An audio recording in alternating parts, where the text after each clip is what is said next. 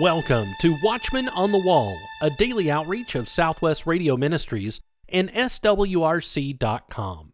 God is still on the throne, and prayer changes things. Today, Doug Stauffer shares his insight on the Tribulation. Make plans today to join us at one of our upcoming events. Our first event of the new year is February 16th and 17th in the Tampa Bay, Florida area. And then, Lord willing, Tri-Cities, Tennessee will be next up, March 8th and 9th. Is America in Bible Prophecy? Find out at the Florida Conference from Donald Perkins. The latest details on the march toward a one-world system will be revealed. Biblical mysteries will be uncovered, and you'll learn how to have true spiritual victory in the invisible war on the saints. Biblical artifacts from Israel will be on display, with an archaeologist ready to answer your questions. Friday and Saturday, February 16th and 17th at Hicks Road Baptist Church. Call 1-800-652-1144 for more information or visit the events page at swrc.com. Tickets for this special event are free, but seating is limited. Don't be left behind. Register today. 1-800-652-1144. Last October, Doug Stauffer was a speaker at our Columbus, Ohio conference. Today, we're going to listen to a portion of his presentation entitled Surviving the Tribulation.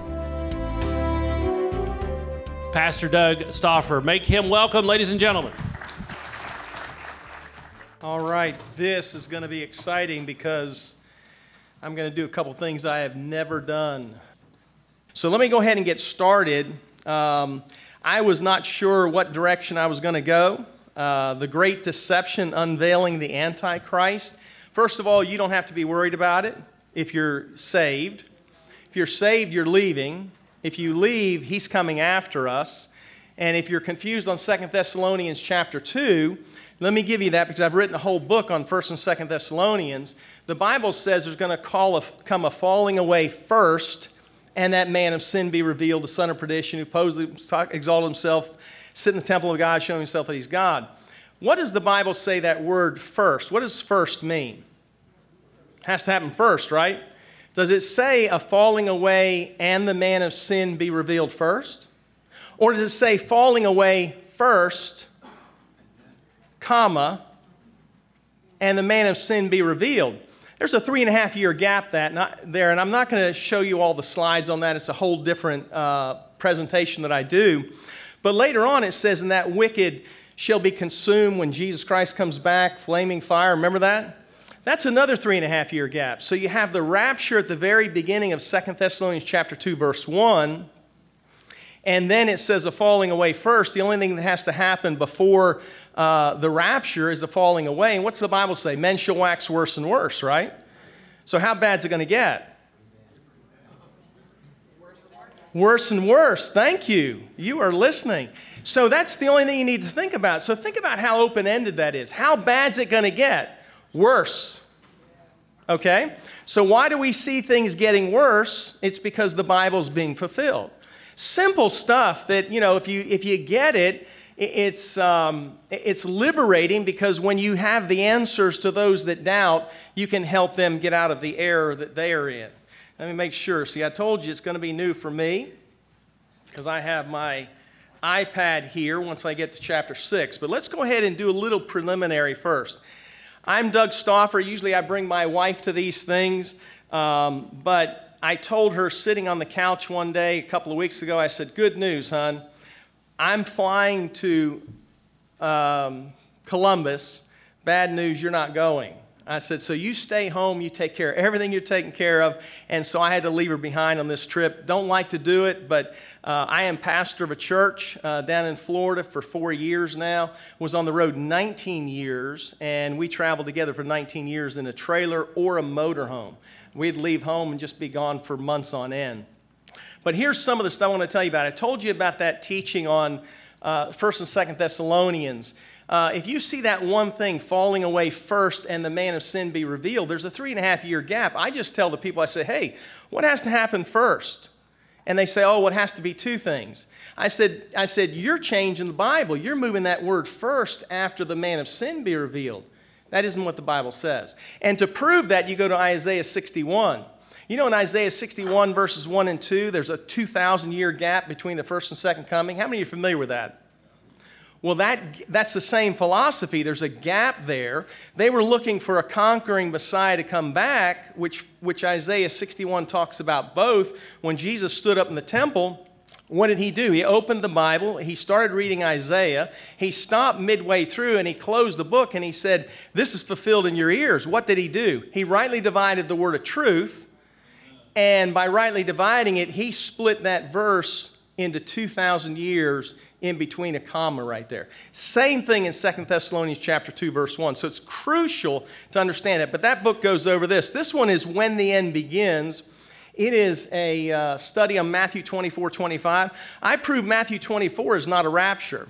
When he says he gathers together the elect, he is gathering together the elect. The angels come before him. He gathers the elect together, and then he follows on a white horse, and we're behind him, and we're all coming back, and he's going to kill everybody that's not gathered.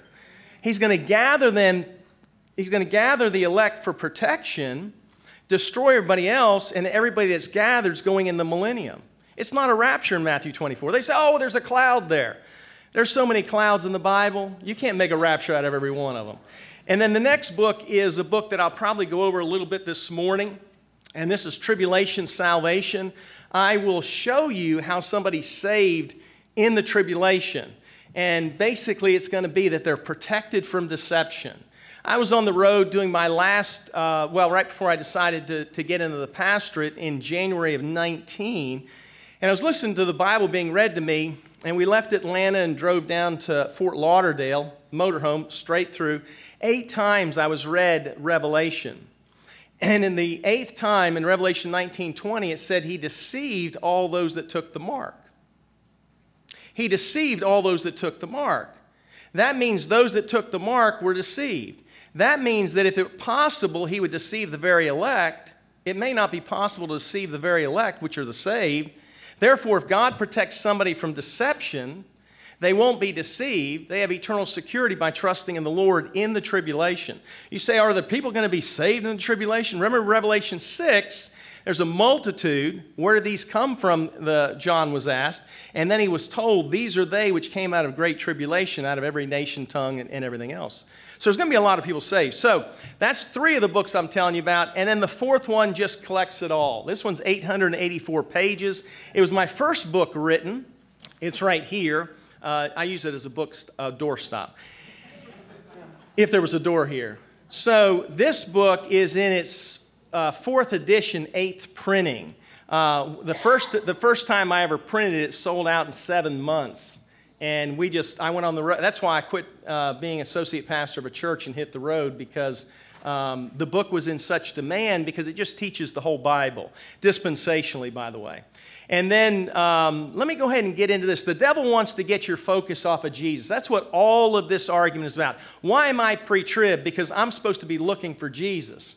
What does everybody else that's post-trib look for?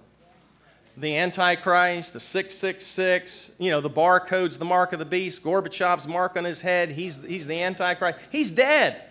But all that stuff, we lost our credibility because of that. He wants you to be thinking about anything else, like signs and wonders, praying to anyone other than Jesus. Listen, if you pray to anybody but Jesus, your focus is off the Savior. And it can't be like that.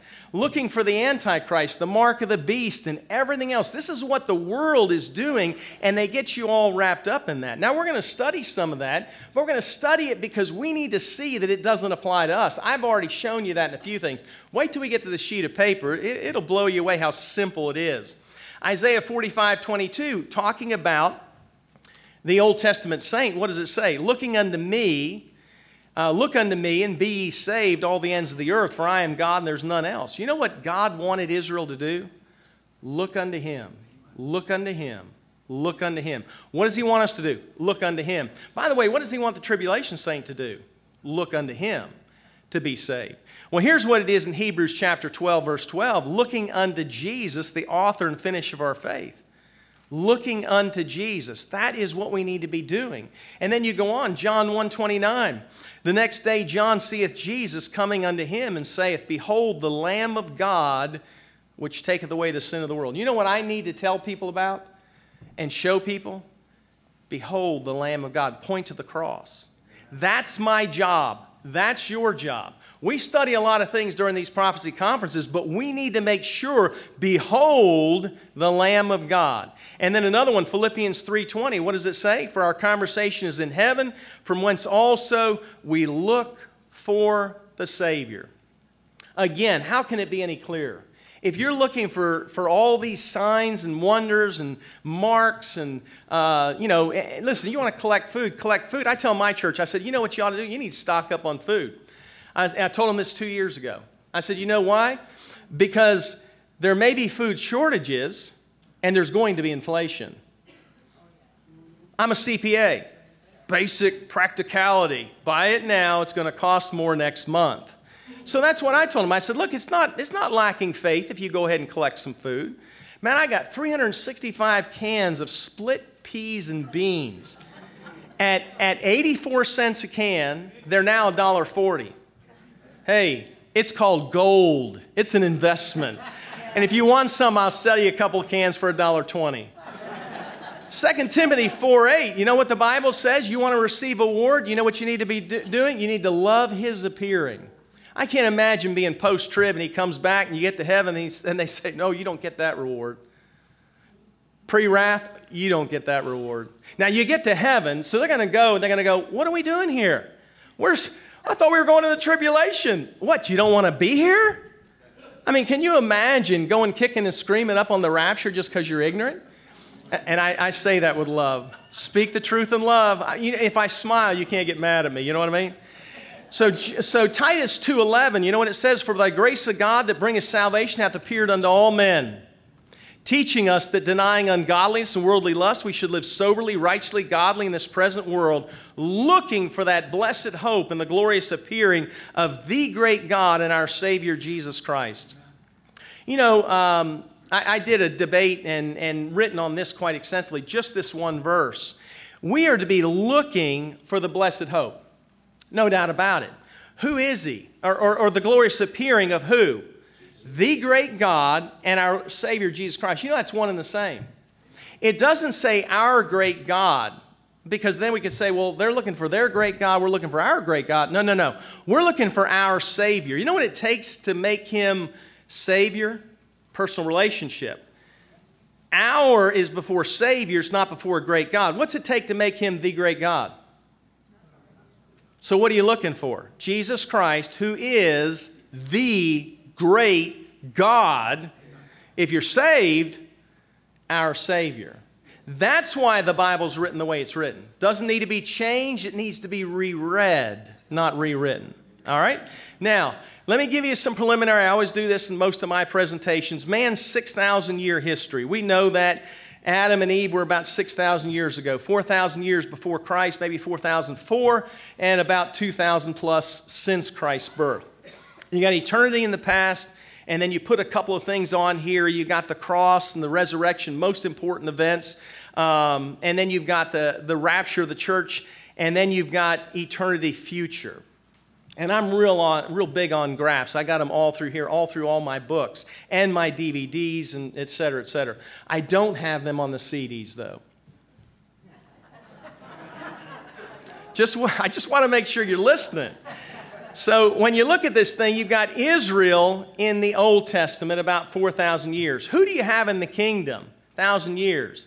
1,000-year reign. It's Israel on earth again. Yeah, we're reigning with them and all, but it's focused on the nation of Israel. Those that are gathered in Matthew 24 are going into the millennium with glorified bodies. They're saved, according to Matthew chapter 25, but their offspring will be born naturally.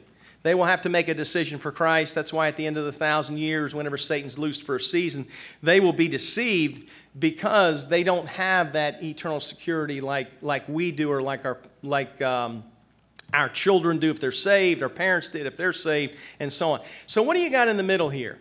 Well, up until in the Old Testament, this was a mystery. The New Testament church has been going on for approximately 2,000 years. And then the one little thing we add over here is Daniel's 70th week. I call it Daniel's 70th week rather than the tribulation. And the reason that I do that is because if you call it tribulation, you know, the Bible says tribulation worketh patience. We're all going to suffer tribulation.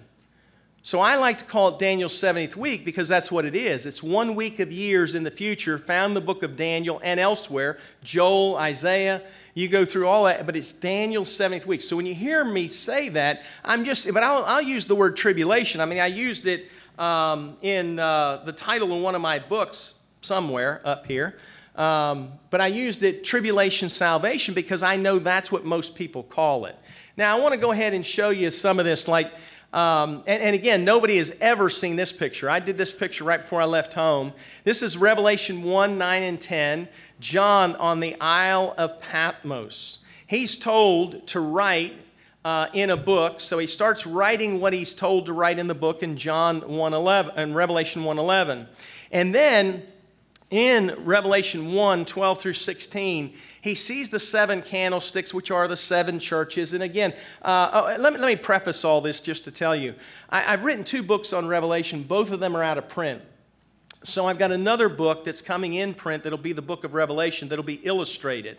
These are the pictures that will now become the illustrations in the book. Now, they won't have all that stuff over there. That's just so that, some of you take pictures of that. You can't just go and take it because it's got a bunch of junk around it. If I just showed you the picture, then you could take the picture. And people have already just some of the other pictures that I've done, so I'm just trying to word it. I'd really like to introduce this when the book comes out, but I still use it. Notice there's a sword coming out of his mouth. He's got 7 stars in his right hand and a golden girdle and so on. And then I push him back a little bit, and you can see, where he is. He's up there in the heavens. John sees all that. Can you imagine John in the first century seeing all that stuff? Now, I'm not going to go through chapter 2, 3, and 4, and 5, because when I'm teaching this in my church, I teach Revelation Wednesday night, Sunday morning, Wednesday night, not Sunday morning, Sunday night, and Sunday school. And so I'm going, because I got 80 lessons so far, and I'm only through chapter 12. I just started chapter 13. I realized Jesus was going to come back before I finished if I only did it on Wednesday night. So the Lord said, you probably better kick it up. So I'm just telling you, he's not, he's on the horizon, I know. He can come back today. But I told the Lord, I said, I probably need to pick up the pace, so I did. So let me give you a little bit of preliminary again. The 4 primary teachings concerning the timing of the rapture of church-age believers. Here they are, the main ones. You got the pre-tribulation rapture, the mid-trib, pre-wrath, and post-trib. Those are the 4 basic teachings. What's the pre-trib? We go up before any part of the 7 years. We come back at the end of the 7 years. That's Revelation 19:11. We come back. Revelation 4:1 is a picture of that. It's a picture of that. And then the mid-trib is just the middle. They go up. They come back. It's just not, you can't teach that. And I do a lot to show that that's not true. The pre-wrath also doesn't work. And then, they go before the wrath. They say it starts at whatever seal and so on and so forth. There's a lot of different teachings on it. And then post-trib, they go up and they come back. So I am a pre-tribulation rapturist. I believe that. I've taught it. I can prove it. I've debated it. And I'm nice, but I'm firm. I'm firm. Now, I didn't know that many years ago, and I struggled with it. I told the Lord, if I'm supposed to be anything else, would you show me? Because I'll change. It's not a matter of pride. I want to know. And the Lord has answered every single one of my questions. And that's why I write the books. I teach, I preach, I travel, because He's given me the answers to everything that I've ever asked Him on these answers that I needed. I mean, 2 Thessalonians chapter 2, that little word first changed everything. When He showed me that, I went, oh my gosh, how easy. Falling away first and the man of sin be revealed doesn't mean that it happens, right away. It's just sequentially. Use that word. That's the first time I've ever used that word. I just had a proud moment. Sorry about that. All right, there's the pre-tribulation rapture. What is it? We go up. We come back after the 7 years. What's the post-trib one? I always like this. The post-trib is they go up and they come back. I mean, come on. What sense does that make? Because you see, they have to agree there's a rapture.